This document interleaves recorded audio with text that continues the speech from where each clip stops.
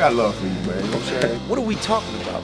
You know, I'm not here to start any trouble. I'm only going to say nice things about you from now on. I think you're handsome, and I think you're a wonderful host.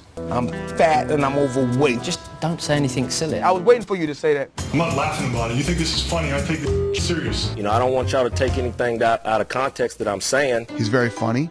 He likes to joke around a lot. As a personality and as an entertainer, yes. This is going to be really quick. I'm not taking any questions. Go ahead and get comfortable. I'm going to talk for a little bit. You're listening to Cabbie Presents, the podcast. Welcome, everybody, to the show. Thank you again for checking in on Cabbie Presents. Appreciate the love that you guys are showing to the show, whether it's on Twitter or Facebook, all that goodness. Another scorcher in the city. I love the city. I just love the summer.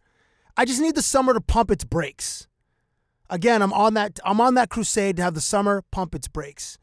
There's just a murderous winter in Canada. And if you live in Florida or in Texas or in California, I know you guys are blessed, okay? You have the sun all the friggin' time. But for us in Canada, we only get it for 3 months. And we appreciate all the white short-wearing young ladies out there or ladies out there. That's a wonderful thing. So I'm switching it up today. It's not, as you can see on the listing, or if you're listening to this on TSN Radio 1050, on today's show is a very, very old friend of mine. In fact, a guy that I went to university with. We become close friends, and he's the first one in our crew to go become a television host or a reporter in the U.S. And that's a big deal for us in Canada because, America's like our big brother. And, in an odd way, like when we get validated in the U.S., then it's like we become a bigger star here in Canada. So like when Jim Carrey becomes a massive star down south, or Mike Myers, they're even bigger in Canada. Not really sure why that is. And, more recently, with like music artists, it was like, Nelly Furtado and Nickelback, and, Celine Dion is like the biggest ever. And, obviously there's Justin Bieber and there's Drake.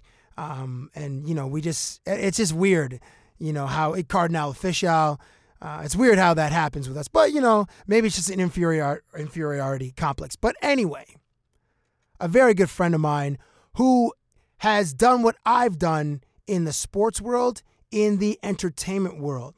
So we're going to exchange a bunch of stories about some of these big, big stars, some embarrassing moments, some fun moments, and I hope you guys are entertained. And he joins me in the studio. If it's going to be an interview, I'm going to conduct it. So I'll answer my own questions, ask myself the questions, then give y'all the answers. As I mentioned, a very good friend of mine joins me on the podcast. His name is Huse Madhavji. Yes. I've known this dude for probably 20 years. Oh, not 20 years, 15 years. Is it 15? You know what it is, since 96. But we don't have to say the year. So you want to take this again?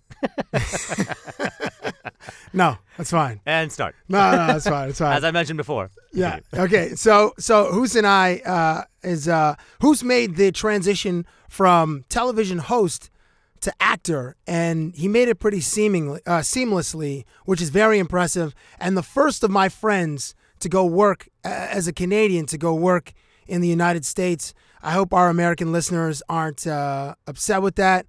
I know, we've sent some pretty talented people your guys' way. Yeah. Starting with Jim Carrey. Well, I guess before Jim Carrey, but Jim Carrey, Mike Myers. Michael J. Fox. Yeah, he was. Michael J. Fox. Yeah. We sent you Pamela Anderson, and I know you guys appreciate that. Hugh Hefner certainly appreciates that. Yeah. And Rachel McAdams, Ryan Gosling. Right. Ryan Gosling is massive. We sent you Ryan Reynolds. Yeah. Paul Haggis. We sent you. We sent you James Cameron.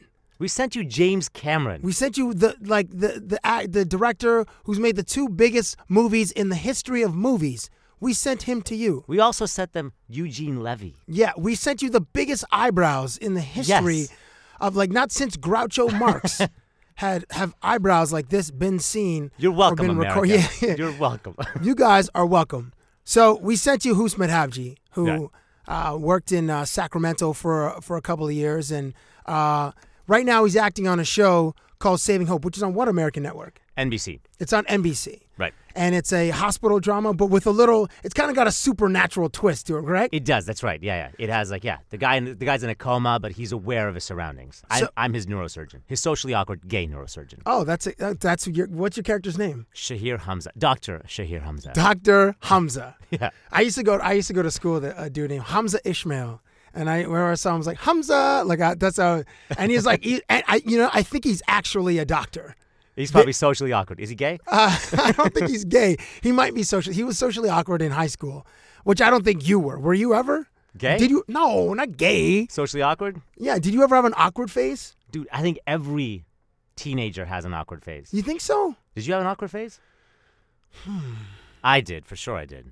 I don't know if I think my awkward phase, because I used to, I moved around a few schools. Okay, that's so why. when I was the new kid, that's when you're awkward for the first couple of weeks or the first week until you find a group of friends, and you might stick with that group, or then you might veer towards the cool dudes or right. the athletes. I recently got out of my awkward phase about a year ago. What are you talking about? I'm not even joking. That's not true. That's totally true. Come on. I now feel like I'm in my skin. I feel like I feel good. What do you? Okay. Well, how did you break out of your awkward phase? Because I'm doing what I want to do. I think that's what it is. See, when you're confident and you feel like this is what I want to do, then all that awkwardness and the insecurity's gone. I don't know, man. But there are still athletes and entertainers that are still insecure. That's why they have to I don't know, surround themselves with either yes men or cover themselves with pounds of makeup and this stylish and that stylist, and they can't just be normal people. They can't just be themselves. Every substance they can find. Right, and that's a way to lose. Yeah, that's a way to lose themselves. But also, when you're in the public eye, you get criticized, especially if you're a woman. Women. I was talking to a friend of mine the other day. Women, or maybe I was talking to you. I don't know, but something like Instagram, right, or Pinterest. Women check out other women and they critique them so harshly by what they based on what they're wearing or what or how they look in what they're wearing, and and then obviously they're dudes. We judge women like crazy. Women do have it. It's true, yeah. But the other thing is that everyone wants to watch women. Women want to watch women. Men want to watch women. Agreed. You know what I mean? As Beyonce wrote, "Who runs the world? Girls. Who runs the world? Girls. Who runs the world?" Okay, that's the end of that. So who's so talented? Yeah. So who's so for the people who haven't followed your career, right? You're a kid from London, Ontario, right? Which is 2 hours west of Toronto, Ontario, Canada, and you went to high school there. And then we met at Ryerson University. That's correct. And I don't think we were in the first. Were we in the same first core group? I think so. No, the core group, yes, but the first class. Remember your first class in first year, day one. University, doing the frosh stuff, all that stuff. No, the actual first class. No, I don't think so. I remember my actual first class. Yeah, you weren't. No, wait a minute. We took American. Did you take American Lit with? Was that your first class? Yeah. Were you in that one? No, I didn't take American Lit. I took the Canadian literature. Ah, okay. Yeah. See, we learned about Leonard Cohen. See, we learned about what was it? You guys had Pulp Fiction. I think you studied Pulp Fiction. No. We studied On the Road, Jack Kerouac's On the Road. Oh. We did Leaves of Grass by Walt Whitman. We did The Scarlet Letter, and we did we did Dr. Faustus in second year, I think. Yeah, Faustus was. Yeah, with Rex Southgate. Yes, that's pretty good. And a good friend of ours, Adnan Verk, who works for ESPN.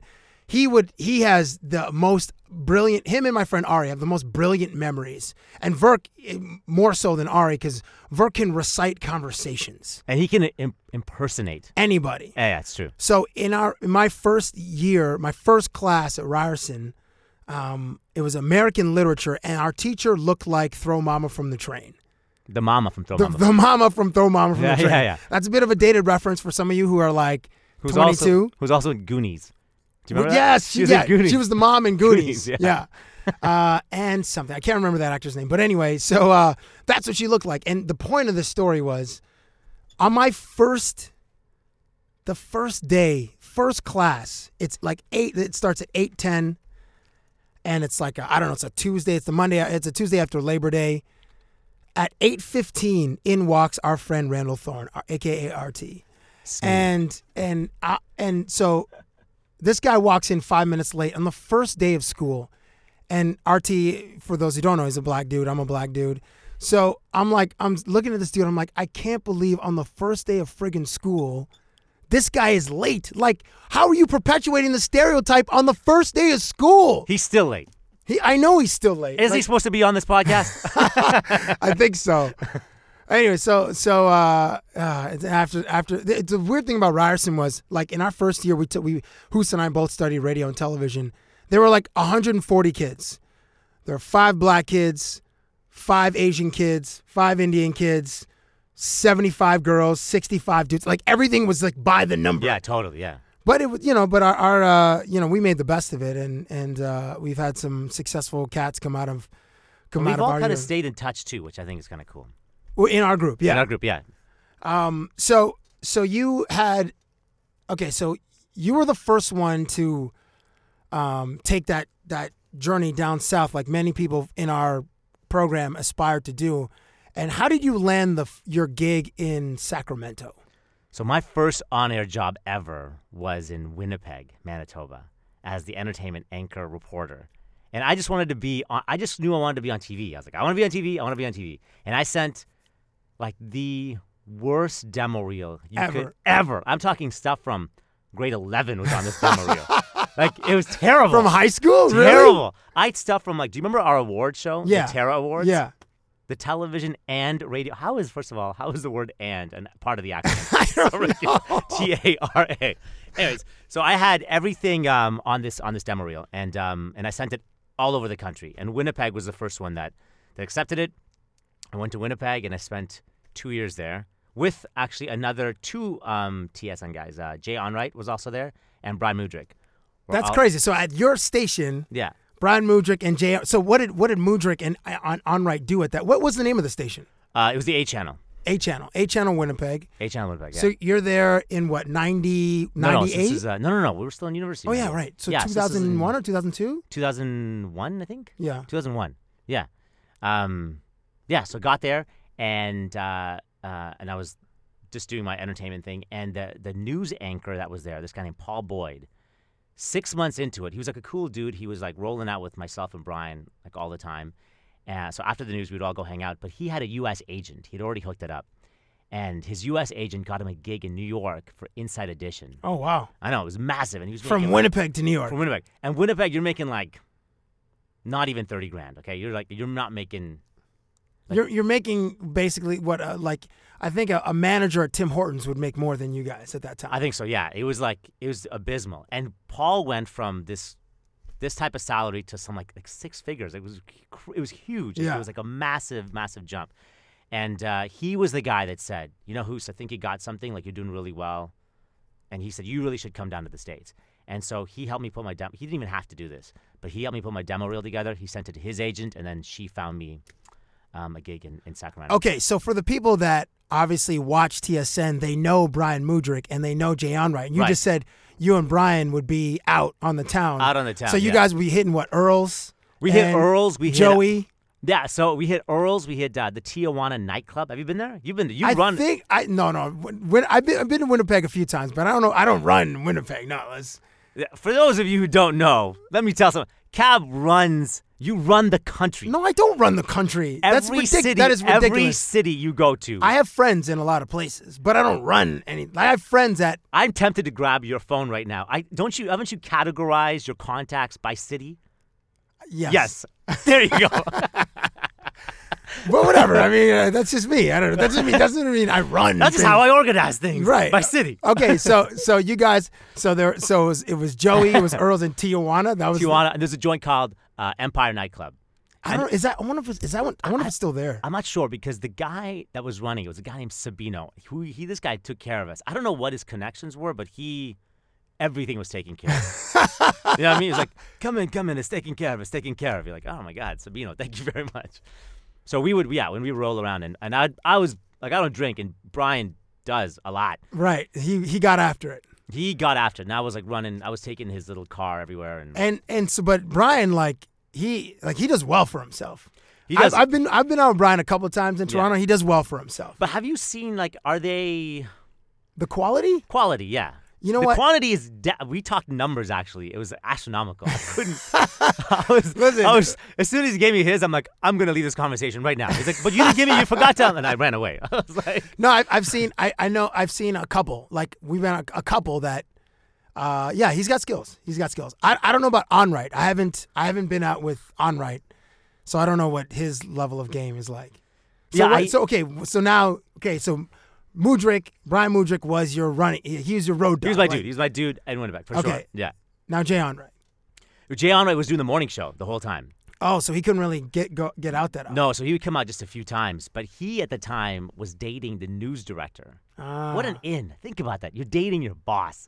Right. So you get all the good gigs. Yeah. You should get the most TV time. He was to be fair, he's very good at what he does. Like he was doing the morning show. He's really funny. He was able to engage, like, doing all sorts of interviews. And I didn't even know that he had a huge interest in sports at that time. Oh. But he was like talking like cooking and talking like plays and sports and whatever's happening in the city at that time. And then he got a job, I think like 7 or 8 months while I was there. He got a job at there's like the hockey network. There was like TSN had like a hockey channel. Yeah, the NHL network. So it's NHL Yeah, network now, NHL right? network. Yeah. So he was there. He was there, did that, and then rose up the ranks, and Yeah. now he's one of the faces of SportsCenter. Before we get to jump to Sacramento, Right. in Winnipeg, who's your first big like celebrity interview? my first big celebrity interview ever was a guy named Matt Cedino. He's a soap star. Come on, but that was my go big big. interview. That was my first. You said my first one. I Okay, was like, but go bigger than that. Go give me a household name. household name. Yeah, a lot of them were Canadian. That's No, there's some. Well, obviously we listed a bunch: Pam Anderson, Mike Myers, Jim Carrey. But in Winnipeg, like a lot of them was like Winnipeg. So these guys would come through Winnipeg that you wouldn't be sent out to. You would interview some of them. Like for example, when Metallica came. Okay, Metallica. That is obviously a household name. Godsmack opened for them. We're not allowed to interview Metallica. You're interviewing Godsmack. It's like that. You know what I mean? Right. But I also at that time, like at that level, like it's like a local television station, so it's like to their discretion, like whether or not that star wants to do the interview or not. Yeah. You know what I mean? Yeah. So okay, so then you so that was okay. So did you ever get access to any of those Metallica type of artists At that station? No. who's the biggest person, like the person with the most visibility that you interviewed at A Channel in Winnipeg? I think someone like Tom Cochran. Tom Cochran. He was great. Yeah. He's famous. Yeah. He was good. Tom Cochran. Wait, I'm thinking like a lot of Canadian ones. I'm thinking of Tom Petty. Right, Tom Petty's massive. Tom Petty is massive. Tom Petty is running down the road or running down the street or whatever. Is that running down a dream? Maybe Yeah. Is that what it is? He's free falling. Now I'm free. Yeah. Free falling. Okay, that's Tom Petty. That's Tom Petty. Okay, he's a legend. He's like an American rock legend. Okay. Tom Cochran is a great Canadian songwriter. Okay. Life is a highway. Oh yeah. Okay, I know that one. Yeah. That's like his big tune. That's his big tune. Because if I know that one, I know that one's big. Because I'm not. That I'm was not his into huge rock hit. music Yeah. That much. Who else? The Guess Who. The Guess Who are Right. big classic rockers, and they're from Winnipeg, and we chatted with them. Wait, isn't oh my gosh, isn't Neil Young from Winnipeg? Neil Young is from Winnipeg. But you never got to Neil Young. I got to interview him in Sacramento. And I told him about Winnipeg. And Okay, please. Now, tell that story because Neil Young is an Neil Young's icon. massive. Yeah. So it was like, and he's one of my favorite songwriters of all time. Seriously, the guy's amazing. I'm very proud of him. And what he's done. Okay, tell the story. There wasn't much to tell actually. It was like a cool interview. He was promoting he had a film and a DVD. What is it? The Crazy Horse one or Wild No, Horse? it's called Greendale. Okay. Greendale. So I got a chance to interview him. I mentioned Winnipeg, and he was kind of like he wasn't expecting it because he's doing an interview in Northern California. Right. And I'm like, dude, I spent like 2.5 years in your hometown. Like I'm Canadian, and like I would spend time in Winnipeg. And he's like, oh, you want to talk about that? I'm like, no one in Sacramento is going to give a crap about it. You have time in Winnipeg, so let's keep going. But I got a chance to see his concert that night, this guy plays like. He plays so much, Cab, that the audience is like, we got to go home now. Like, oh, really? So Yeah. he does like I heard Bruce Springsteen is like that. Bruce will put on like a 2.5, That's 3 like a hour 3-hour show. Yeah, 3-hour show. And That dude's like 70, Neil Young. He kicks the crap out of the audience. He's like, I'm not done. We're going to keep playing. I know you hired you got babysitters for tonight. But you're paying good dollar to spend, to see me. So, We're doing it okay, now. so Neil Young is a massive, he's one of your favorite songwriters. You have Yeah. a huge admiration for his talent. So, like, have you ever, like, and there's a certain expectation or a certain hope that you connect with someone who's of that ilk and who's Right. had that kind of career. Have you ever been disappointed? Or how do you, have you ever been disappointed? And then, conversely, have you ever been surprised, like your experience went better than you thought? Right. Okay, so because I was so excited to interview Denzel Washington. When you were in Sacramento? No, this is in Toronto. Because and then you went, okay, so. Sorry, actually, yeah. So briefly, summarize. It goes Winnipeg, 2 years. Winnipeg 2 years. Sacramento, so I was covering Northern California. What was the name of that station? UPN 31. Okay. And I was there for almost 2 years, like just shy of 2 years. And then Star called, which is like E Canada. It's like the entertainment. Yeah, it then channel. became E, the Right. E channel. Yeah. Yeah, and they had their flagship show, and they offered me this show. And actually came here for a girl, which is the worst. Anyways, I took the job. I took the job because there was a girl that I was dating at the time who, anyways, she was here. I said, I'm going to go and be with this girl. And I had lined up the craziest broadcast agent in the States. Like, it was huge, Cab. Like, I couldn't even believe it. And I said no to the lady. I'm like, you know what? I think I'm going to be with this girl. I'm like a total. Wow. Dude, you're a movie. Your life's a movie. It's like so embarrassing. Like, I just got out of my awkward phase. We really have to talk about this? We won't get into the specifics of the girl. Anyways, but so you came here. came, and then you were the host of Star Yeah, it was this for big- 3 or 4 years? About 3.5, 4 years. Yeah. And the show was called Star Daily, and Star the network Daily. was Star, and then it became E, Right. which is E Canada now. Yeah, and I moved over to E-Talk, which is like the country's biggest entertainment channel and all that stuff. So I was doing all that, and I had a chance to interview some big, big stars. Okay. So I'm excited to interview Denzel Washington. I'm like, Denzel's the man. Like, I watched like 90% of his films. I'm super excited to see this guy. And I see him, and it was in a junket setting. You've done a junket, right? Yeah. So for the people at home, a junket is they put a star in a room, and they just have like a carousel of reporters and hosts like coming through. Everybody gets anywhere from 3 to 6 or 7 minutes Right. with each actor, and they just rotate all these people through, and the actor just sits in this room, and they do 30, 40 interviews in a day in like a span of like 4 hours. Exactly, and it's exhausting for the. Like, I can imagine it's exhausting for the stars. Like, it's like They get I'm sure they get the same 2-3 questions from every person. Yeah. Exactly. So we were like near the end. Oh, no. Which was the worst. So we get in there, and I was asked by my producer at Star to get people, like celebrities, to say Happy New Year because we were hosting the New Year's show as well. So I had to get Denzel to say Happy New Year to the camera, and it wasn't working. So I'm talking to Denzel, doing this interview with him, and I feel like the guy's tired. He's not really connecting with me, and I'm doing my best. Like, have you ever tried to you're 100%. like, when please, you're just stretching, like, yeah, you're because reaching inside. Yeah, because I interview some athletes, and some of them lack a lot of personality. So which makes my job I find I want to overcompensate for their lack of enthusiasm or Right. energy. So then I get crazier and more animated and try to get a smile or a chuckle or something out of them. So I know you got to work for it. You got to work. So I'm working for it, and I'm down to and this is we had I think 4.5 minutes. What movie was he doing? It was what was the movie called? It was the one where he filmed it in New Orleans. It was the first one in New Orleans. The time travel one. Yeah. What is that Where called? they had that machine and he could go see in the. It was Paula Patton was in it. Who's so hot? She's Robin so beautiful. Thicke's wife. Oh Oh, my she's God. in Mission Impossible 4. She's stunning. Yeah, he As a that love. man. What was it? Hard time? I don't know. Whatever the time travel one was. Want me to look it up? Anyway, go ahead. Keep telling the story. Right. So we're down to 4 minutes. I'm doing my basic questions that I had to ask him, and then she's rapping me. So I'm thinking I got to throw in something personality-wise just to connect with him. And I didn't have time because I had to get him to say Happy New Year, and he was really annoyed by that question. I'm like, hey, listen, Denzel, we're doing this big New Year's show. It's our country's it's our New Year's show. It's like Canada's New Year's bash. Do you mind going to the camera and just saying, Happy New Year's, Canada? He's like, yeah, Happy New Year. I'm like, yeah, but could you just say it in a way? He's like, hey, Happy New Year. I didn't even look in the camera, just sort of. Oh, it sucks. So disheartening. And to say goodbye at that point was terrible. The movie was called Deja Vu. That's right. So Deja Vu. So now I have to work with him to make it up. So that's my goal. Nice. The first time Denzel is like one of my acting heroes, someone who I looked up to when I was a kid. And I remember the first time I saw Denzel, I was so nervous. We were at a basketball game in L.A. I think it was the NBA All-Star Weekend. It was in 2004. Right.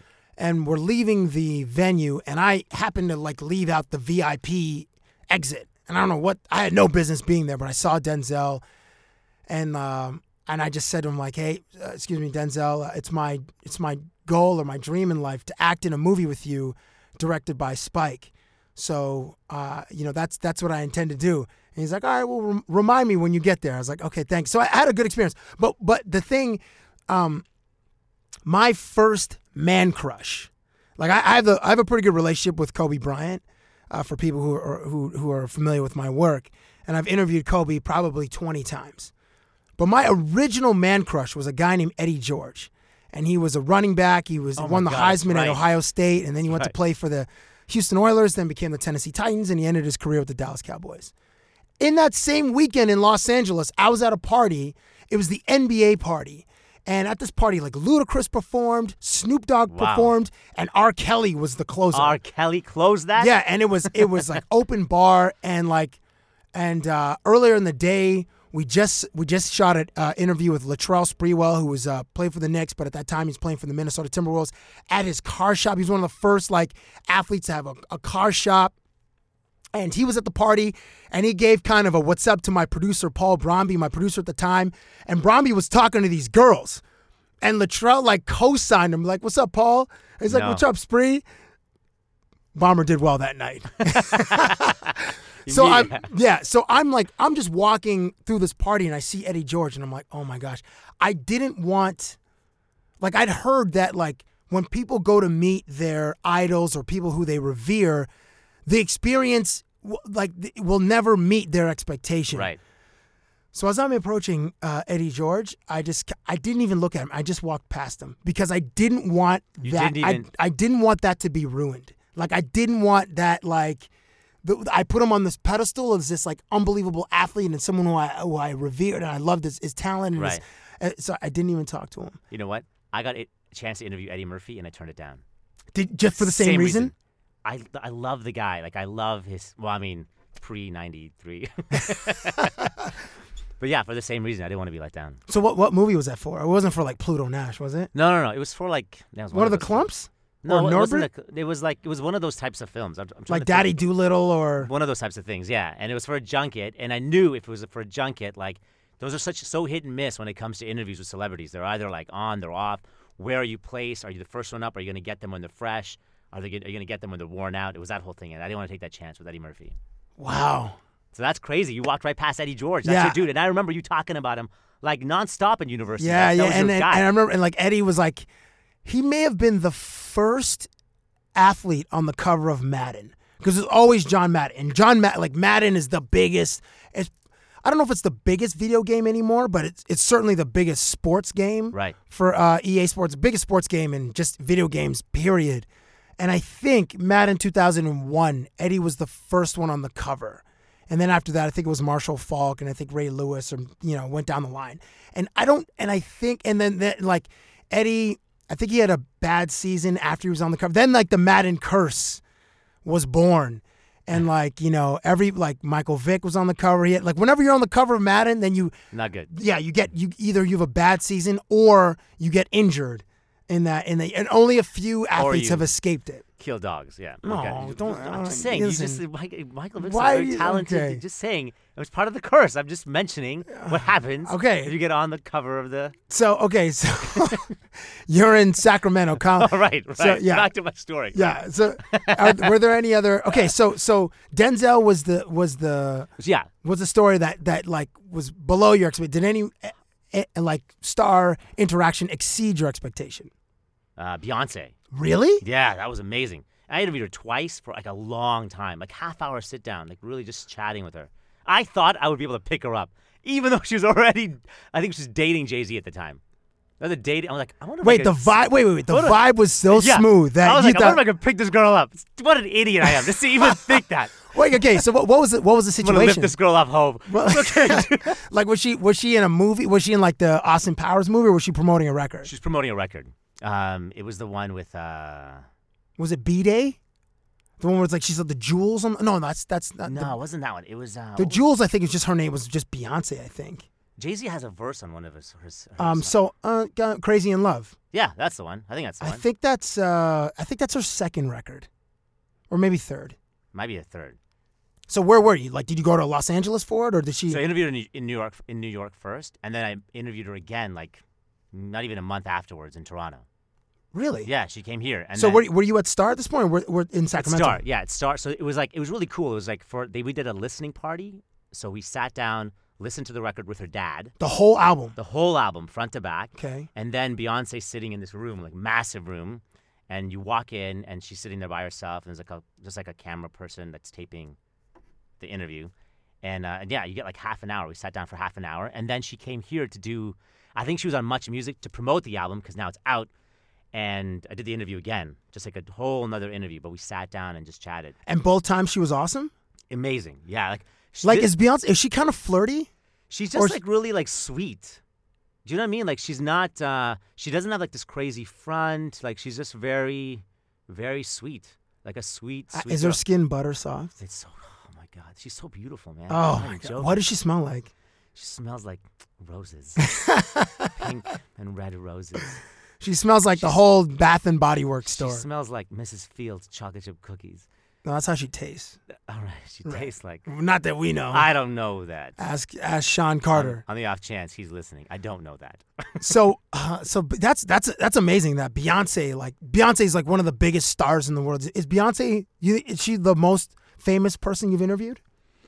Like she's up there. I mean, because Beyonce, like I don't know who's above Beyonce. Like I guess Madonna, because she's Beyonce's she's not Madonna, but no, she's like she's a legend. Yeah, she's iconic. I guess yeah. I mean, because after a while, there's like a certain echelon, and then it's sort of like, then you're sort of splitting hairs, right? Yeah. So if it's like Beyonce or Madonna or like Britney or yeah, Gaga, like any of these types of then it's all kind of. Actually, I don't know. I mean, Gaga's really famous. I don't know if she's not Beyonce's level. No, I don't think she's there yet. She's getting there. How about you? Give me a story, because you have interviewed virtually. But as well. I interview like athletes. Yeah, so but someone exactly the same sort of thing. Someone that you're really looking forward to interviewing, but then disappointed. Looking forward to it. The first time that happened was a guy named Michael Finley, who played for the Dallas Mavericks at the time. I just started this new show called NBA XL. It was on Sportsnet, and my first interview was with Michael Finley. So the Mavs were in Toronto, and I read on NBA.com he's like considered the funniest guy on the team. So my opening question was like, hey, so I read on NBA.com that you're considered the funniest guy on the team. He's like, don't believe what you read. That is funny. Yeah, but at the time I didn't see the humor in it, so it kind of crushed me. I was like, wait, so but like, do you crack like Chris Rock jokes? Or are you kind of more undercover? He's like, I'm all right. Oh my God. So then it just murdered my spirits, dude. It was. Why do they do that? I don't know. Sometimes you got to catch people on the right day. Like some people have great experiences. Like I have great experiences with Kobe Bryant, but I know that my experience isn't the same for every reporter. You've had to work though, no, to develop that relationship you have with Kobe. With Kobe. Yeah, it's that one. Okay, so but let me get to Kobe in a second. I want to like. Here's the thing. So you've interviewed, like you were the face of the show and this network, and you're getting flown all over the place to interview these stars. Right. Have you ever had an experience where you got to, it wasn't just an interview setting with the star, like, there's interviews like they set something up at a studio or, on the set of a commercial or whatever, or like a junket. But have you ever done anything where you get to spend more? I mean, with the Beyonce, that's unusual that 30 minutes. Yeah, you it's get. true. Like normally, like with an athlete, I'll get 3 minutes with a guy. Kobe, I would get like 10 to 12 minutes when I'd fly to Los Angeles and I would see him at the practice facility. The exception to that was when I got to fly in his helicopter. That's crazy that you did that, Cab. That was crazy. Yeah, that was pretty nuts. But for you, has there been was there ever a time where you got to conclude, like do an interview and then get to spend time with someone after that? Not at that level. Not at that level. I mean, I think in terms of like Canadian songwriters and Canadian actors, yeah, for sure. But like not at like at a Beyonce level or like at a Kobe level, like that type of thing. Because you know why? Because when you're at that level and they get escorted to do the interview, and then you do the interview with them, and then they get escorted out. So you're not like there's no sort of time to. You know what I mean? To connect with them when the camera's off. Yeah. And you're trying, like, do you ever do this? Like when your camera guy's setting the shot up and they're micing you up and everything, like you're just trying to do this I do this all the time. Little small talk. Small talk to make sure that when the camera's rolling, we're like in it. Like we're comfortable and we're good, right? Yeah. But when the camera's off, mic's off, then they walk and the handlers are right in and then they're gone. Yeah. See, the thing, like, I have, the thing that's tricky is like when you see stars outside of an interview setting and like you'll recognize them and maybe they'll recognize you. Right. And perhaps you've had a great experience with them, but you're not exactly friends. I'll give you an example. The first time I learned a very important lesson early in my career, and it was with Vince Carter. And Vince Carter was an unbelievable talent. He played for the Toronto Raptors. He had his a couple of great years in New Jersey, but he really put basketball in Canada on the map. He was an unbelievable talent. Yeah. So Vince Carter used to own a nightclub here in Toronto called Inside. And I've had, really good experiences with Vince, like interviewing him. I've hosted he had a yearly charity event in Toronto, like a basketball game. And I was asked to host that on his behalf. And, but like the first time I made the mistake of thinking that we were actually friends based on our interviews, because that is a work setting. Doesn't necessarily mean that we'll be friends. So I approached him at the nightclub once and he just kind of shot me down. How? Like, I was like, "Hey Vince, man, what's up?" And like, he just kind of blew me off.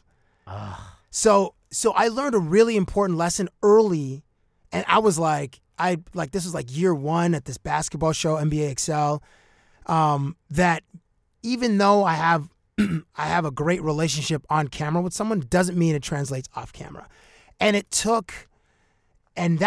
was great for me to learn that then, because it saved me from a lot of embarrassment down the road. So like, for instance, like when I see Drake, I've seen Drake numerous times. He's very visible in Toronto, and I actually hung out with him in the most random place was Park City, Utah. No way. Like a few months ago. We were there during the Sundance Film Festival. And we know each other and we're very friendly with each other, and Drake's a really nice dude. And I've only interviewed him once for this, like, just very, very briefly. But I don't make the mistake that we're friends. And I know that people of a certain echelon, when you're really famous, you see another famous person, right, and you're like, "Hey, we're both famous, so like we could talk to each other like we known each other for so long, but we're not necessarily friends." So I don't make that mistake based on this thing with Vince Carter, and it really hurt me, man, because I thought mistakenly that I was a lot closer to the dude, and it took me until a guy named Kevin Weeks, who had this yearly golf tournament in Barbados. Shout out to Kirk Brooks, who was the first guy to start planning these, and Stephen Conville, who is running them now, and obviously Kevin Weeks. He had these golf tournaments where he would invite some of his hockey friends to come down. And it was at this golf tournament in 2006, the first one I went to.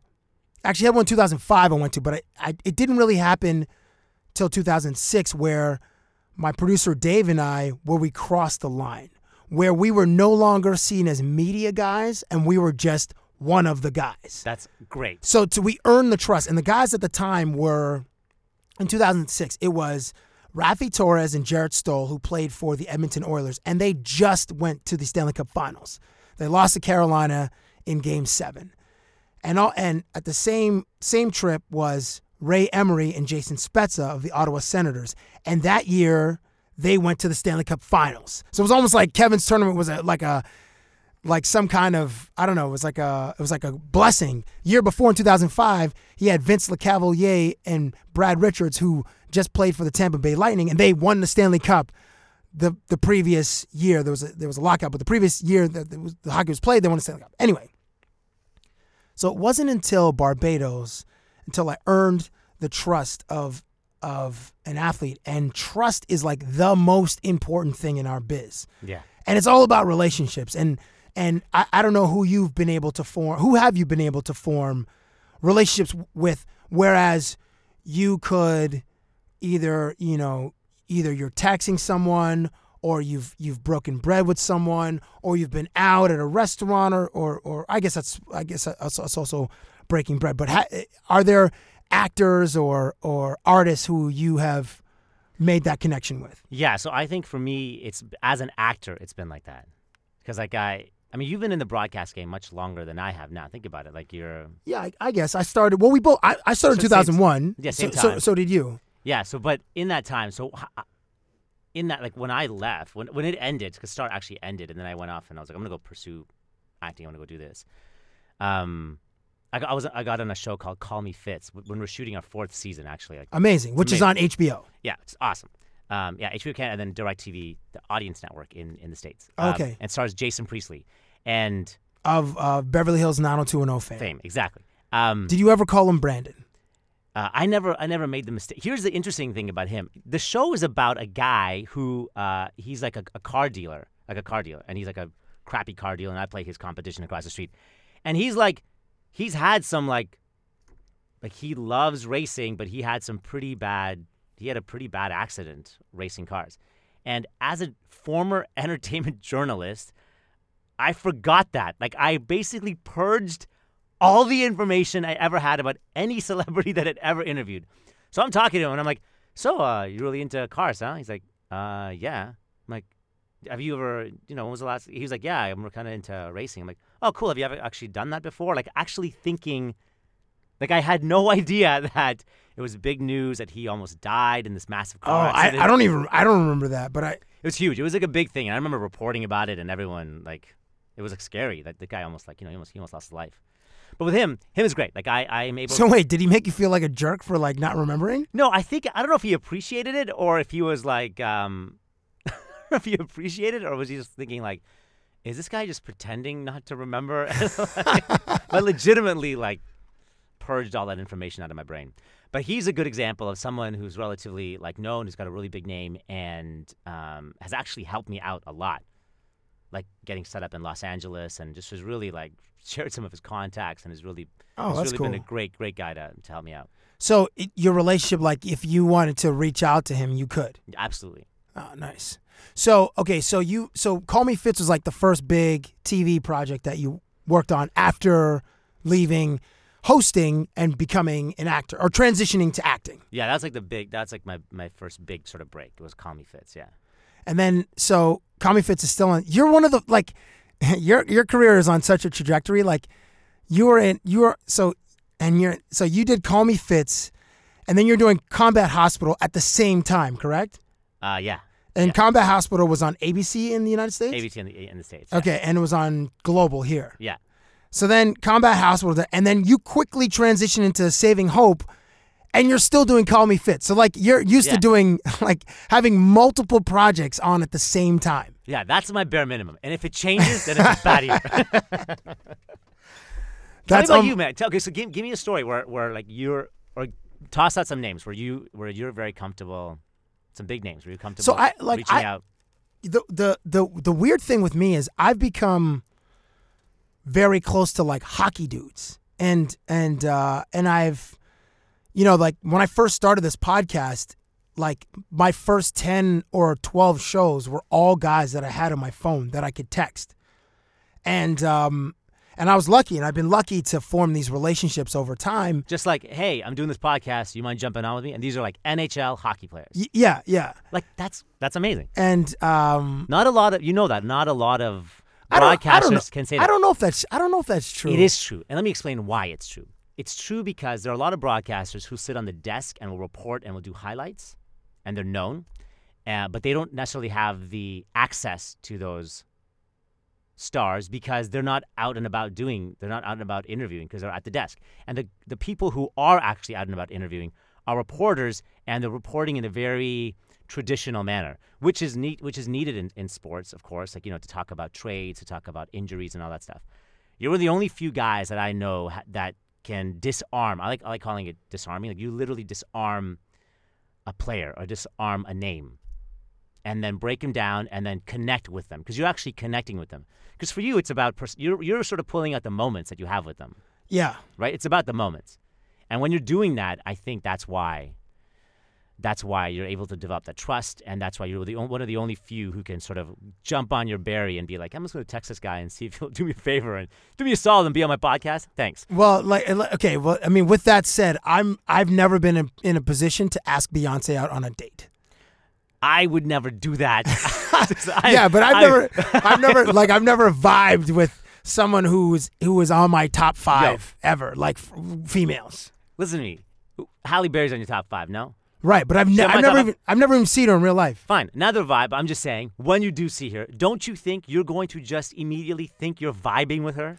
I don't know, man, because when hey, Halle, my name's Cab. Oh, hi, Cab. In your head, you're going to think, oh, hi, Cab. That's what you're thinking. In your brain, the interpretation of that is going to be different. But then, I would have to try, when you meet someone, so famous, you have to try to obviously play it cool, and then you don't want to play it so cool as though you don't know who they are and you're not impressed by them, but then you want to treat them like a normal person. So then there's a fine line you got to walk and but you also want to be true to yourself. So I don't even know what I would say to Halle. I might just walk past her, but I'm going to laser beam the hell out of her. But I might just walk past her. I don't even know what I'd do to Halle. Sofia Vergara is also in my top 5. Beyonce's in my top 5. This actress, Rosalind Sanchez, my top 5. And rounding out the top, I don't even know why. And did I say Ciara? You didn't say Ciara. Ciara. No, top 5, huh? Yeah. Wow, that's classic.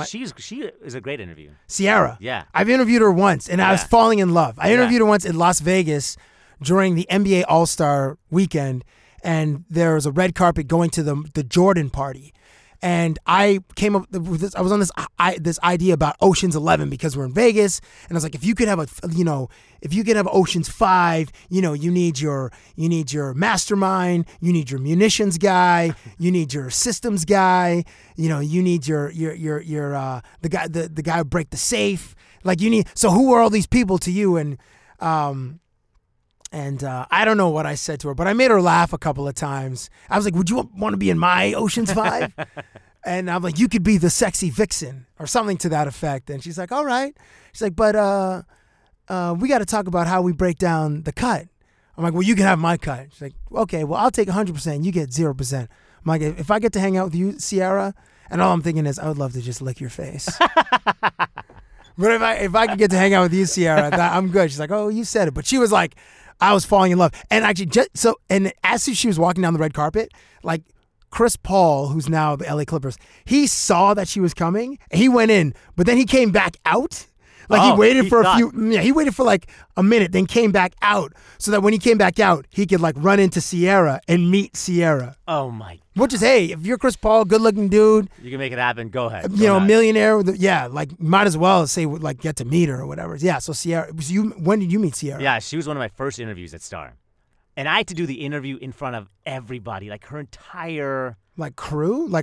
Everyone. I've interviewed her twice. Where were you? At a dance studio or something? No, dude, it was right in the, the commissary, in Much Music, just on the second floor. Oh, okay. So you're in the Much environment. Environment, yeah. So upstairs, the second floor, it's super open, and we did the interview there. They blocked So it's like area. A cafeteria, basically. Right. So they blocked out the entire thing. They blocked it all off for this interview. And everyone's there. It felt like a studio audience of just her people. So it was and one of my first interviews, so nerve-wracking. Oh, man. How did it go? It was great because she's great.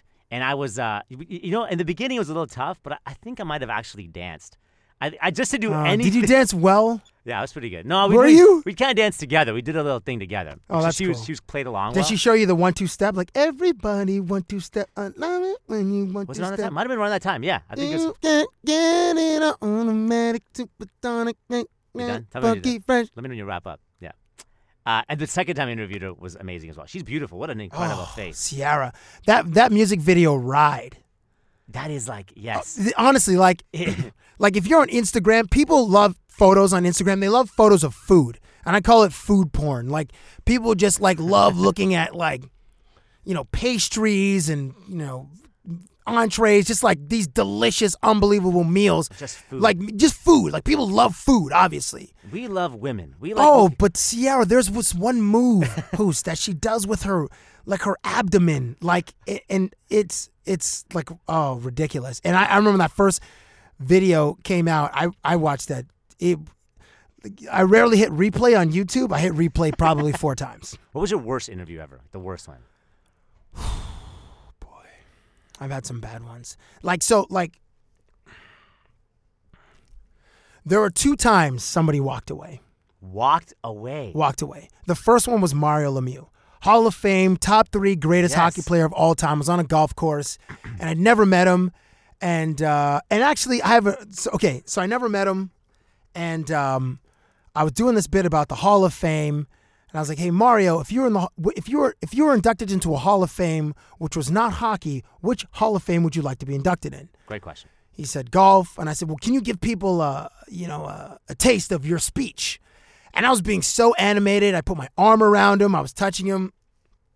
This freaked Lemieux out. He's like, "I'm okay, man." Turned around, he walked away. Oh my head. And then Ty Domi, who was a Toronto Maple Leaf, he was a partner of Lemieux, and he was in the interview, and as soon as Lemieux walked away, Ty Domi with his giant friggin' head was like, "Boy, did he blow you off." And I wanted to punch him in the face. But you knew he'd probably punch. Oh, he would just demo my whole left side. Exactly. The guy was like a bully. So I was like, yeah, that didn't go according to plan. That was one. But the one I felt the most embarrassed, there are two. The one I felt the most embarrassed, and I've never aired this one. I was in Phoenix interviewing Amari Stoudemire, who's now at the New York Knicks. And so nobody knows this story because it never made its air. I was doing a bit about the team plane. And I was asking about playing poker and cards on the plane and how much money he's lost playing cards. And then he just took exception to that about gambling with actual money. And I don't know if he said he played cards on the plane. Right. And basketball players, athletes in general, are competitive. So you're going to play for money. So I don't know why he took exception to me asking about, I think I said, have you been contributing to other players' kids' college funds? That's a great question. So Stoudemire turns to look at Leandro Barbosa. And he's like, what the F is going on here, man? Can you believe this effing-ish, LB? Get the F out of here with these questions, man. And he just walked away. I was so embarrassed. I felt about 7 inches tall. Man. I was like, what a terrible whoa. reaction, though. Yeah, I don't know. And it was going well. And then, boom. So then the next time I saw Stoudemire, I was like, hey, man, I'm sorry if I, made you feel uncomfortable with that last thing. He goes, oh, no, we're good. You made me look good in the past. I was like, oh, okay. Well, thanks. And then we did another interview. It's fine. But sorry, I wanted to update you on the Mario Lemieux thing. Yeah. So then the next time I saw Lemieux, again, same golf tournament. It was up here in Toronto. I gave Lemieux a pair of those Groucho Marx glasses, with the big fake nose and the mustache and the glasses. Of course. And I was doing a bit on aliases, have you ever had to check into a hotel under an alias? And he said, yes. He used to use a guy that got cut by the Pittsburgh Penguins in his rookie year or second year. He would use that guy's name for years. Ron something. So that was great. And then I recently saw Mario Lemieux in Vegas at Michael Jordan's golf tournament. This was in March. And I was like, hey, Mario, I'm wondering if I can, ask you some questions. I'm doing a bit out here. We flew in from Toronto. He's like, actually, man, I stopped doing interviews. I was like, oh, okay. I was like, no worries, man. No problem. And then I saw him half an hour later when he's just chilling. He's like, hey, Cabbie. I was like, hey, what's up, man? He goes, I love you, man, but I just don't do interviews anymore. I was like, oh, okay, cool. It's almost like he felt bad for saying no. Great. But I was like, oh, cool. Like, A, I didn't think that he remembered my name because I'd only met him a few times. But B, he felt like he needed to apologize. So anyway, those are the two that went horribly bad. Like Stoudemire made me feel terrible. And like in hockey, Jaromir Jagr, he's a guy that hates doing interviews with me. I've only done an interview with him like once. He's like, are you going to ask me stupid questions? I'm like, yeah. That's my thing. Yeah, that's what I do. But to be fair, though, I guarantee there's all those kids who are working their way up trying to get to the pro level, like, and whether it's like in any sport, they're looking at you. And I think it's like a notch on their belt when you actually interview. I don't know. I don't know if that's, sure. I don't know if that's the case. I'm not like, I think I'm so. not like, you know, It's I'm not a like thing. like Strombo. Like No, yes, you Strombo is no. Like, okay, so for those Americans, there's a host here in Canada. His name is George Strombolopoulos. He goes by the nickname Strombo. He hosts a show, an interview show on CBC, which is the equivalent of NBC, ABC, you know, big network, right? CBS in the U.S. Interview style, and like I guess the closest thing would be like Piers Morgan, I guess. Yeah, for a one-on-one, it's more Larry King than Piers Morgan because Piers Morgan really goes at his guests sometimes. Yeah, and George likes to have a real casual conversation, and he's amazing. He's a great talent. George is like a standard in our country. So are you in terms of sports? I'm fine, but in terms of sports, I definitely think so. Anyway, so have you had a really bad one? Oh yeah, man. Give me a really bad one. I'll give you. Give me a couple. I'll give you a couple. Okay, it's so bad. One was Jim Belushi. Really? And I was like, I should have given you this story instead of the Denzel one because the Denzel one was just a junket thing, but this was like an actual interview that he was. I think he was performing at Casino Rama. This casino that's like close by. Yeah, it's like an hour outside of Toronto. Right.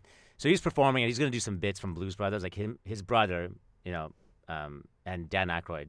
Before his brother passed away, John Belushi, did the Blues Brothers. So he was sort of jumping in, doing this thing with Dan Aykroyd, and I was interviewing. Oh, that sounds much nicer. I was interviewing him, and so we're setting up the interview, and this girl, Angie Capitano, who is one of our producers, was there producing the segment, and she's hot, like she's so beautiful. Wow. Right? Yeah. So Jim's looking at her, thinking, that's the girl that's going to interview me. Oh, he's getting his hopes up. Yeah, that's the girl that's going to interview me. And then it's actually me. And it just went, dude, like from the beginning. I'm sitting down with him, and he's like, so you're going to be doing the questions? Yeah. Do you remember? We're just going to chat. We'll just keep it casual. Don't worry about the camera. We're just gonna chat. How come she can't ask the questions? Like, well, she's a producer. She's very capable of asking questions, but I'm just, you know, I'm the host of the show, so we'll chat. Let's just chat, you and I.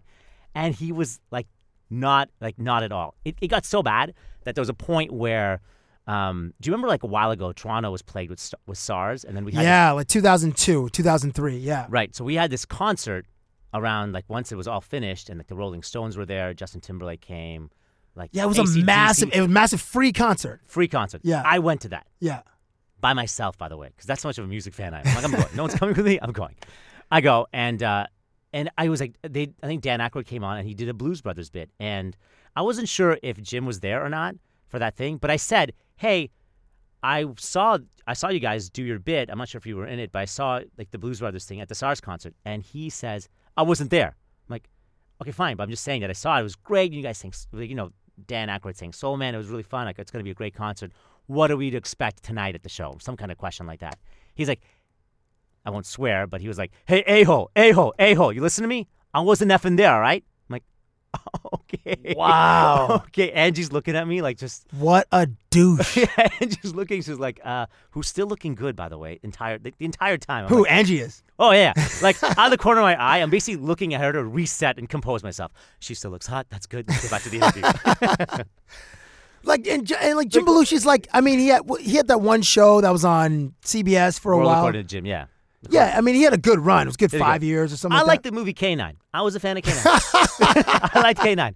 I thought that was a You good should have film. reminded him, like, hey, Jim, let's just go over your IMDb page because let me just remind you, you're not John Belushi. You're not an icon.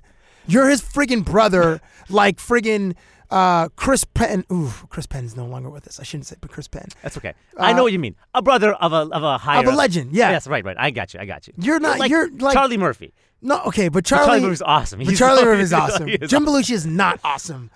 Like, it's like... It was you know what it is? It's unnecessary. It's like your Sotomayor story. It's unnecessary. What was the other one? The other one... Wait, how did it end with Jim Belushi? It ended fine. It actually fine. I was able to pick it back up. It was just like a massive stumbling block, which, you know, I'm sure you've had that in Absolutely, interviews, right? yeah. You have this massive stumbling Editing is key. Edit out all the bad parts. Just edit all the bad parts and air that one day. Yeah. So I picked it back up and it was totally fine. Like then we were able to get right back into it and just talk about his career. He even talked about his brother, which was nice. So that was fine. I did one with this was like a huge lesson in live television. So when I was in Sacramento, it wasn't like you know how you're doing stuff like it's all editing, right? You're taping things. Yeah.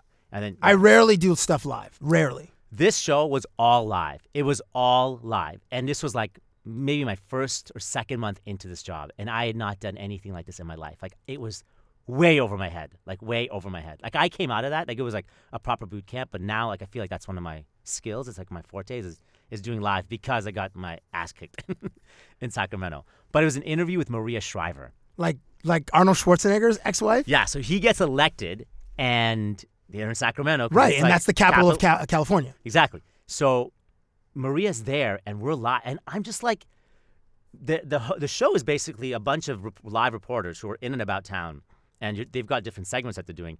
And my segment, so it's like we're at the Tara's at the Greek restaurant, and Ali's over here, playing with these dogs, and Huse is waiting, is camping out to see if Maria and Arnold, like any sighting of them. So they'll come to me. I'm like, I don't see them. Like, come back and check in 30 seconds. But then all of a sudden, there's Maria Shriver. She's there and she's being interviewed by, I think it was the LA Times was there doing an interview with her. Okay, yeah. So I'm like, okay, we're live on TV. I'm like, okay, there's Maria. Let's go. And this is all on camera. Let's go. We're creeping up to Maria Shriver. We jump in on the interview, and it's like a serious interview that is happening with Maria Shriver. And so to give some context, your bits are not serious. Like your bits are like really lively, like yours in a sense, yeah. And entertaining and light. Very, very light. Okay, very light. Okay, like at Star when I was hosting, it was much more like you're the anchor of the show, you're hosting. Still have those fun moments, but you got to keep it grounded. In Sacramento, it was more like just be an idiot and just have fun and just make good TV. So everyone had been like questioning Maria Shriver whether or not she was going to move to Sacramento, because like the show takes place. I mean, it's called Good Day. A good day at that. When we were doing evening shows, Good Evening Sacramento, which got canceled. We all got bumped to Good Day, but it was about that region. They all wanted to find out if Maria Shriver was gonna move, and there's all the speculation. No one had a chance to ask her this question, so I asked her. So the LA Times finishes this like, so what do you think of the chances of the political blah blah blah whatever, right? Nerdy questions being tossed out to Maria, and I jumped and I was like, hey Maria, I got a quick question to ask you. What's the deal? Are you gonna move to Sacramento or what? It's like that. Like she's one of your buddies. Yeah. She goes, excuse me, what's the deal? Like on camera. This is all live, so you can't edit this. She goes, excuse me, what's the deal? And to me, I don't know why, but it sounded like she said it in a Jerry Seinfeld way. So I was like, yeah, what's the deal with you coming to Seinfeld? Wait. Oh, my gosh. So wait, you threw back Jerry Seinfeld at her? Like a Jerry Seinfeld impression. Terrible. And she's like, listen, and she's like, Arnold and I were just trying to figure things out. We're very excited about the win. And she kind of gave me this whole thing. And I said, I see you're off to go to this event for the Special Olympics. She's like, uh-huh. And so her dad actually started the Special Olympics. Really? Yeah. Oh, I didn't know that. Yeah. So I just learned that bit of information maybe 3 minutes before that interview because one of the reporters, this girl named Ciara Moriarty, actually, who's a reporter in San Francisco right now, gave me a whole little like cheat sheet of Maria Shriver. Wow, I had no idea. I knew just like little things of her, like the fact that she's a Kennedy, she's part of the Kennedys. And she also looks like the Predator. There's that information, and then she had worked at NBC for a bit. That's it. Like it wasn't like I don't have her whole life history. So she's like, yeah, I'm doing this whole thing at the Special Olympics. What else do you know about me? She said that? Yeah. So I'm like, oh, well, I know that you're a Kennedy, and your dad's part of the Special Olympics, which is fantastic, and I think that just the great work that you've done. Just the Wait amount a of second. influence. So she just pulled the parking brake. Yeah, in the middle of the a slap in the highway. face. It was a slap in the face, and it was. What else do you know about me? It was so rough, and I know I would have been able to come. Even back then, like that young in my career, I know I would have been able to dig myself out of it. But it was live, dude. Like it's all being broadcast. Like all of it's being broadcast. Oh my gosh. So we ended nicely. It was cool. She was like, oh. So great. wait. So the two things you threw back at her was your dad started the Special Olympics and you're a Kennedy. You're a Kennedy. And I know you're married to Arnold Schwarzenegger. And if I could only fast forward to the future, my friend Cab would say that you look like the Predator. Now let's go back in time and talk to you. Wow. So it was totally fine. Again, smoothed it out, which was cool. She did her thing. I come back to the station. Everyone's applauding. Applauding you? Yeah. Amazing. What a get. That was incredible. You're the man. That was huge. I'm emailing my agent that day. This is amazing. Thanks so much for the job. I can't believe I got Maria Shriver. It was like such a huge deal. The next day in the newspaper. What a joke of an interview. Who the hell is this guy Madhavji thinks he is? It was like got ripped to shreds in the paper. Oh, no. Ripped to shreds. It was so, what a lesson. It was so bad. Like it just felt like crap. And then the station for some reason still loved it because the station was all about fun and yeah. And it's a very conservative city. It's a very like straight-edged city. And a lot of the stations are very straight-edged, as is the newspaper. So the station loved the interview so much, they actually cut a promo out of it.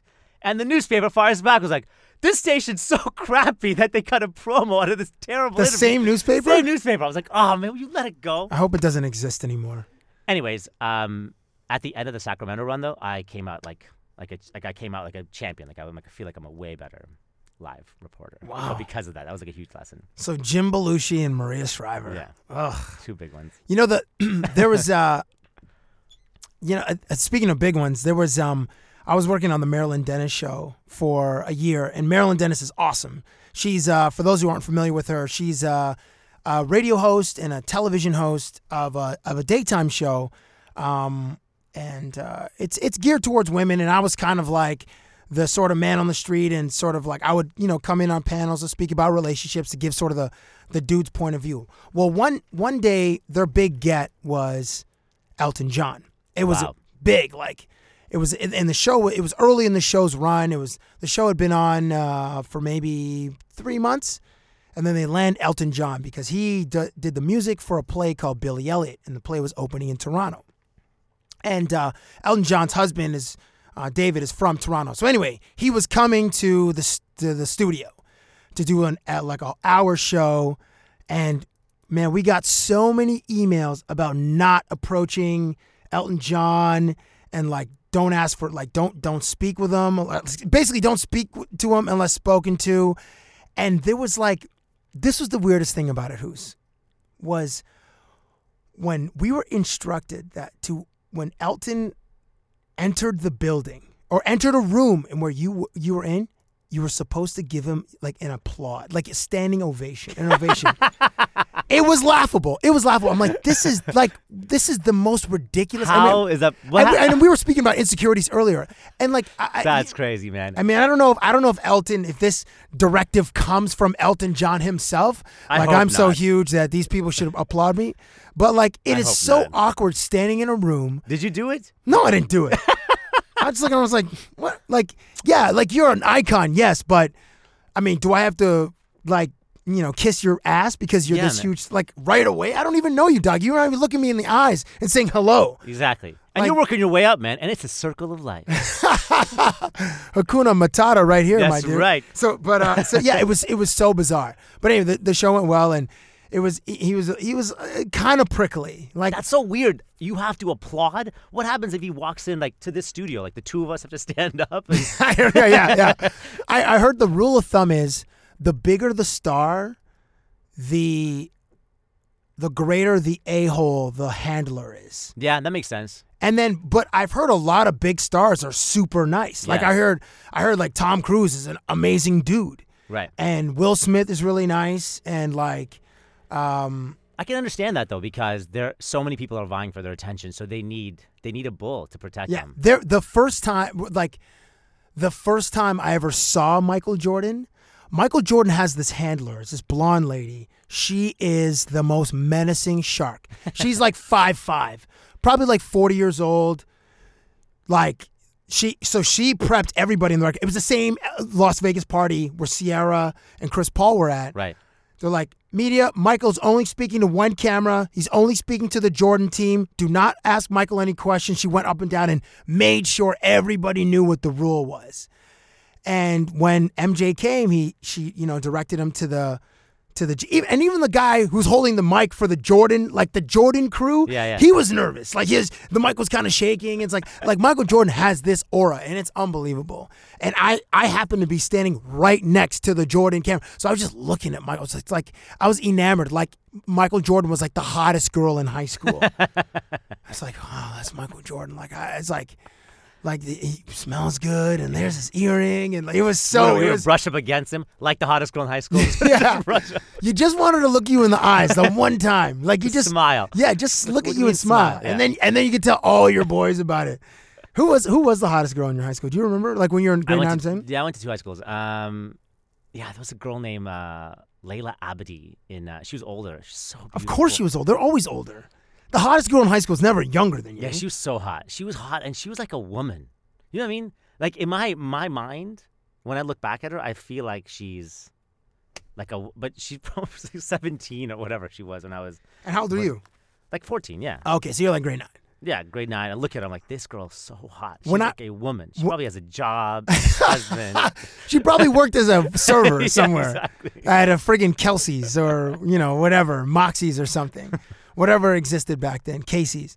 There was, I don't know if I ever told, I probably told you this story, but when I was in grade 12, it was the first time I did this. I did a poll in my high school. Who's the hottest? Yeah, so I called a bunch of dudes. I was like, in your opinion, who are the top 5 girls at our high school? So then the first year I did it, I got like 50 guys, and I ranked them, and this all spawned because I was talking to this girl on the phone the night before, and she was like. She basically wanted me to just pump her tires, like to give her compliments because she's like feeling bad about herself. I'm like, Hillary, you're hot, like you're blah, blah, blah, all this stuff. I'm like, you know what? Let me validate you right now. I'm gonna call a bunch of dudes, and you will make a bunch of top 5 lists. So then the following year, when I was in, at the time in Ontario, we would go to grade 13, and we called it that grade was called OAC. So in OAC, yeah. So I did this poll again, and I had closer to 100 guys.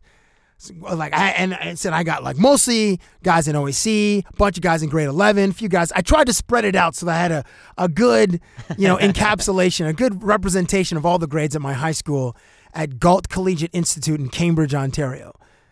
And the hottest girl at our school, according to this poll, was Tanya Moss. Tanya Moss. Tanya Moss. That's such a high school hot name. Yeah, Tanya Moss.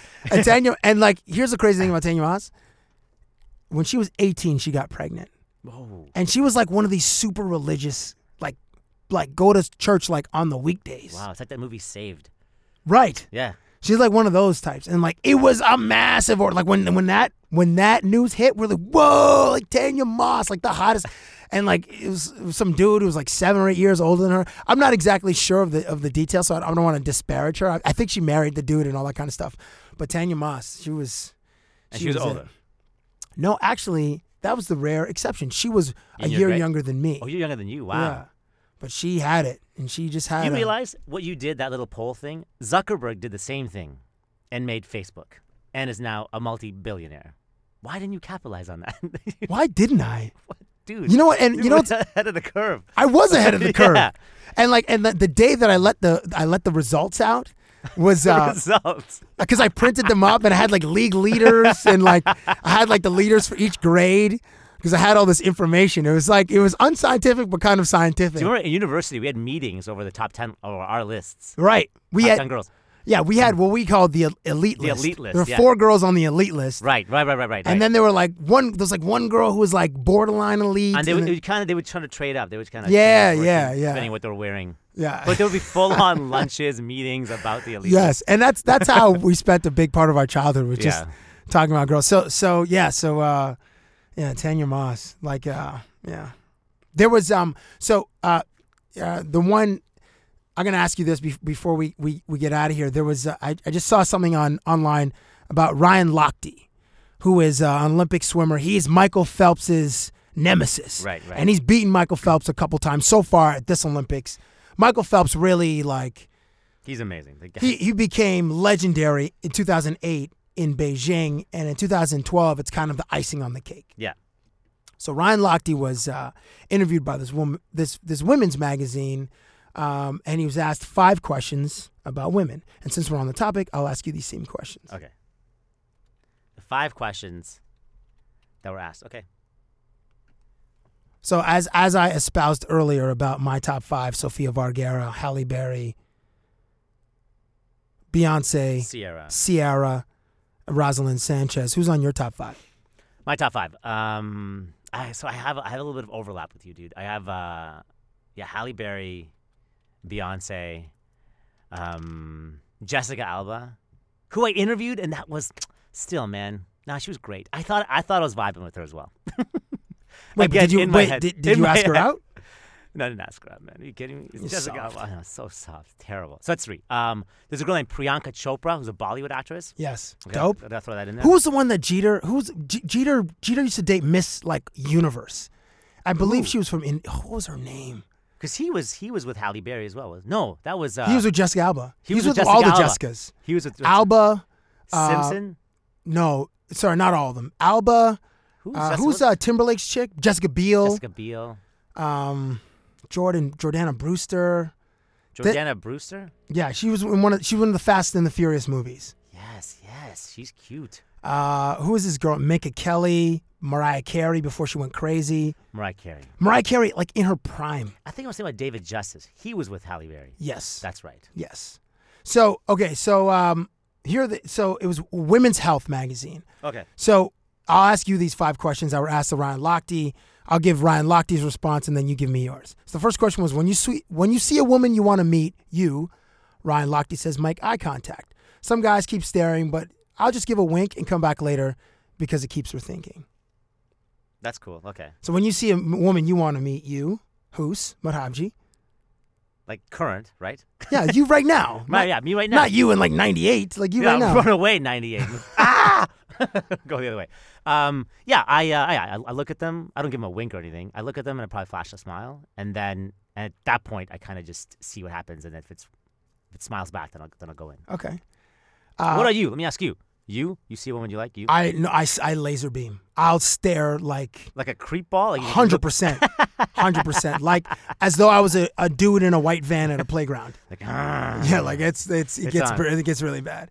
What confuses you about the opposite sex? According to Ryan Lochte, who is an American swimmer, it's impossible to know what they're thinking. If I could have one superpower, I'd be like Mel Gibson in What Women Want, where he reads women's minds. Yeah. It's communication for me.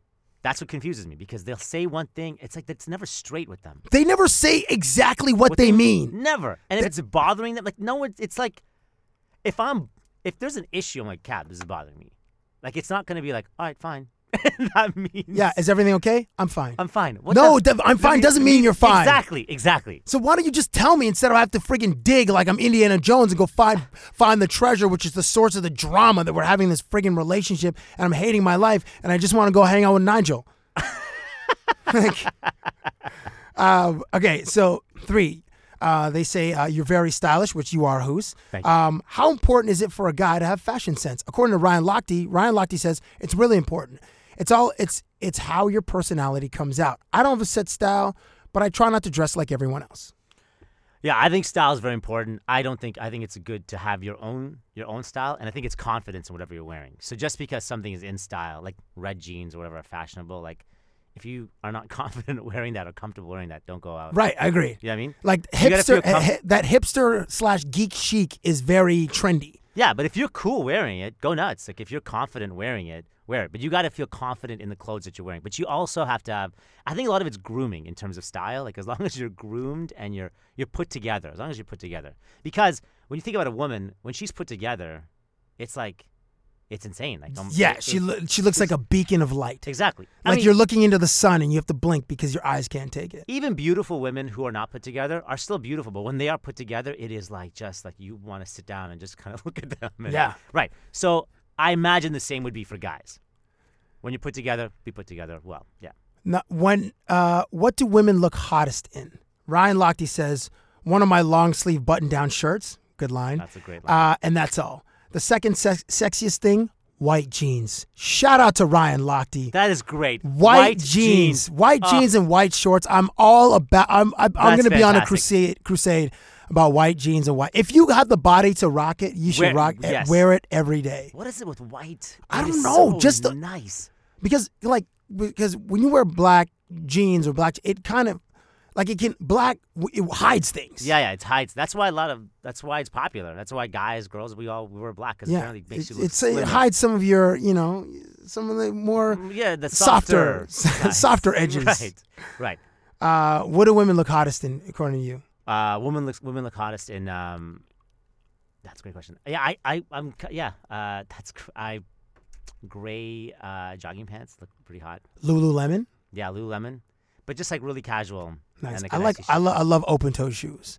That's your thing? Open toe shoes is what? Your thing? Open toe shoes, dude? Why are you looking at me as if I'm crazy? I think that's your thing. And some nice nail polish? That's your thing. His thing, Ryan Lochte's thing is a girl in my dress shirt, which is an amazing line. Yeah, it's a great line. I'm trying to steal that.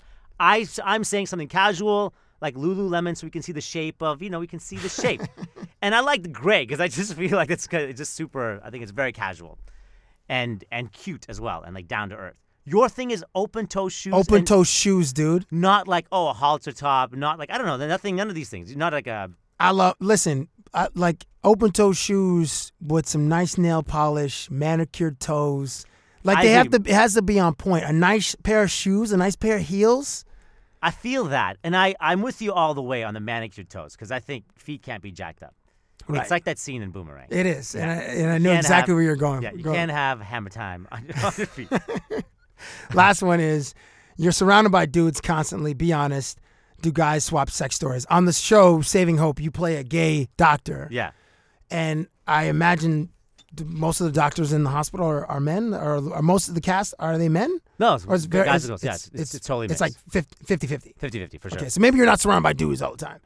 But your boys, do you swap sex stories? Ryan Lochte says yes. Yeah. I've shared sex stories with you. Yeah, and thank you. And I've enjoyed them. Thank you. Because it's like you live vicariously through your boys. I live vicariously through you. What are you talking about? I don't know, man. You haven't given me a good sex story in a couple of years, actually. It's been a while, but the ones that you have given me have been legendary. Thank you. I'd like to point that out. Yeah. I appreciate it. So, Saving Hope, first season is wrapped? First season is wrapped. We got picked up for a second season. Amazing. Which is Congratulations. fantastic. And Call Me Fitz, fourth season starts shooting in October. And so the fourth season starts shooting. So when is the third season has already had its run? Third season is going to air like in a month. On HBO. HBO Canada, in Canada. And DirecTV in the States. In the U.S. And then wherever else. So then when is Saving Hope starting to shoot again? I don't know. I think in March maybe. Okay, cool. Yeah. So Saving Hope is on NBC and CTV. You can watch episodes, I'm sure, on Netflix or on demand. You can see it. You can see it. It's online. Yeah, for sure. It's great. It's a fantastic. I'm sorry that we didn't get into more of your acting stories, man. No, this was great to actually share those stories. And I'm happy I got a chance to get rid of some of those terrible interviews actually on the mic. It was a little cathartic. I think I needed to. Held on to like crap for a while. Well, listen, enjoy your weekend, Huse. Thanks. If you want to follow him on Twitter, it's at HuseM, HUSEM. You can follow his thoughts and follow his life and, become a fan of his show. And if you want to hit me up, it's at The Real Cabbie. It's been my pleasure having you here, Thank you very speaking much, with you man. and swapping stories. I know we can do it again because we've only the tip of the iceberg. I mean, I could go on for days about some of the athletes that I've interviewed and some of the cool stories I've had, and I'm sure you can as well. But good luck with Call Me Fitz, and I'll be sure to be watching. Yes, sir. I'm Cabbie, along with my man Huse, and I'm gone. Thank you for listening to Cabbie Presents, the podcast.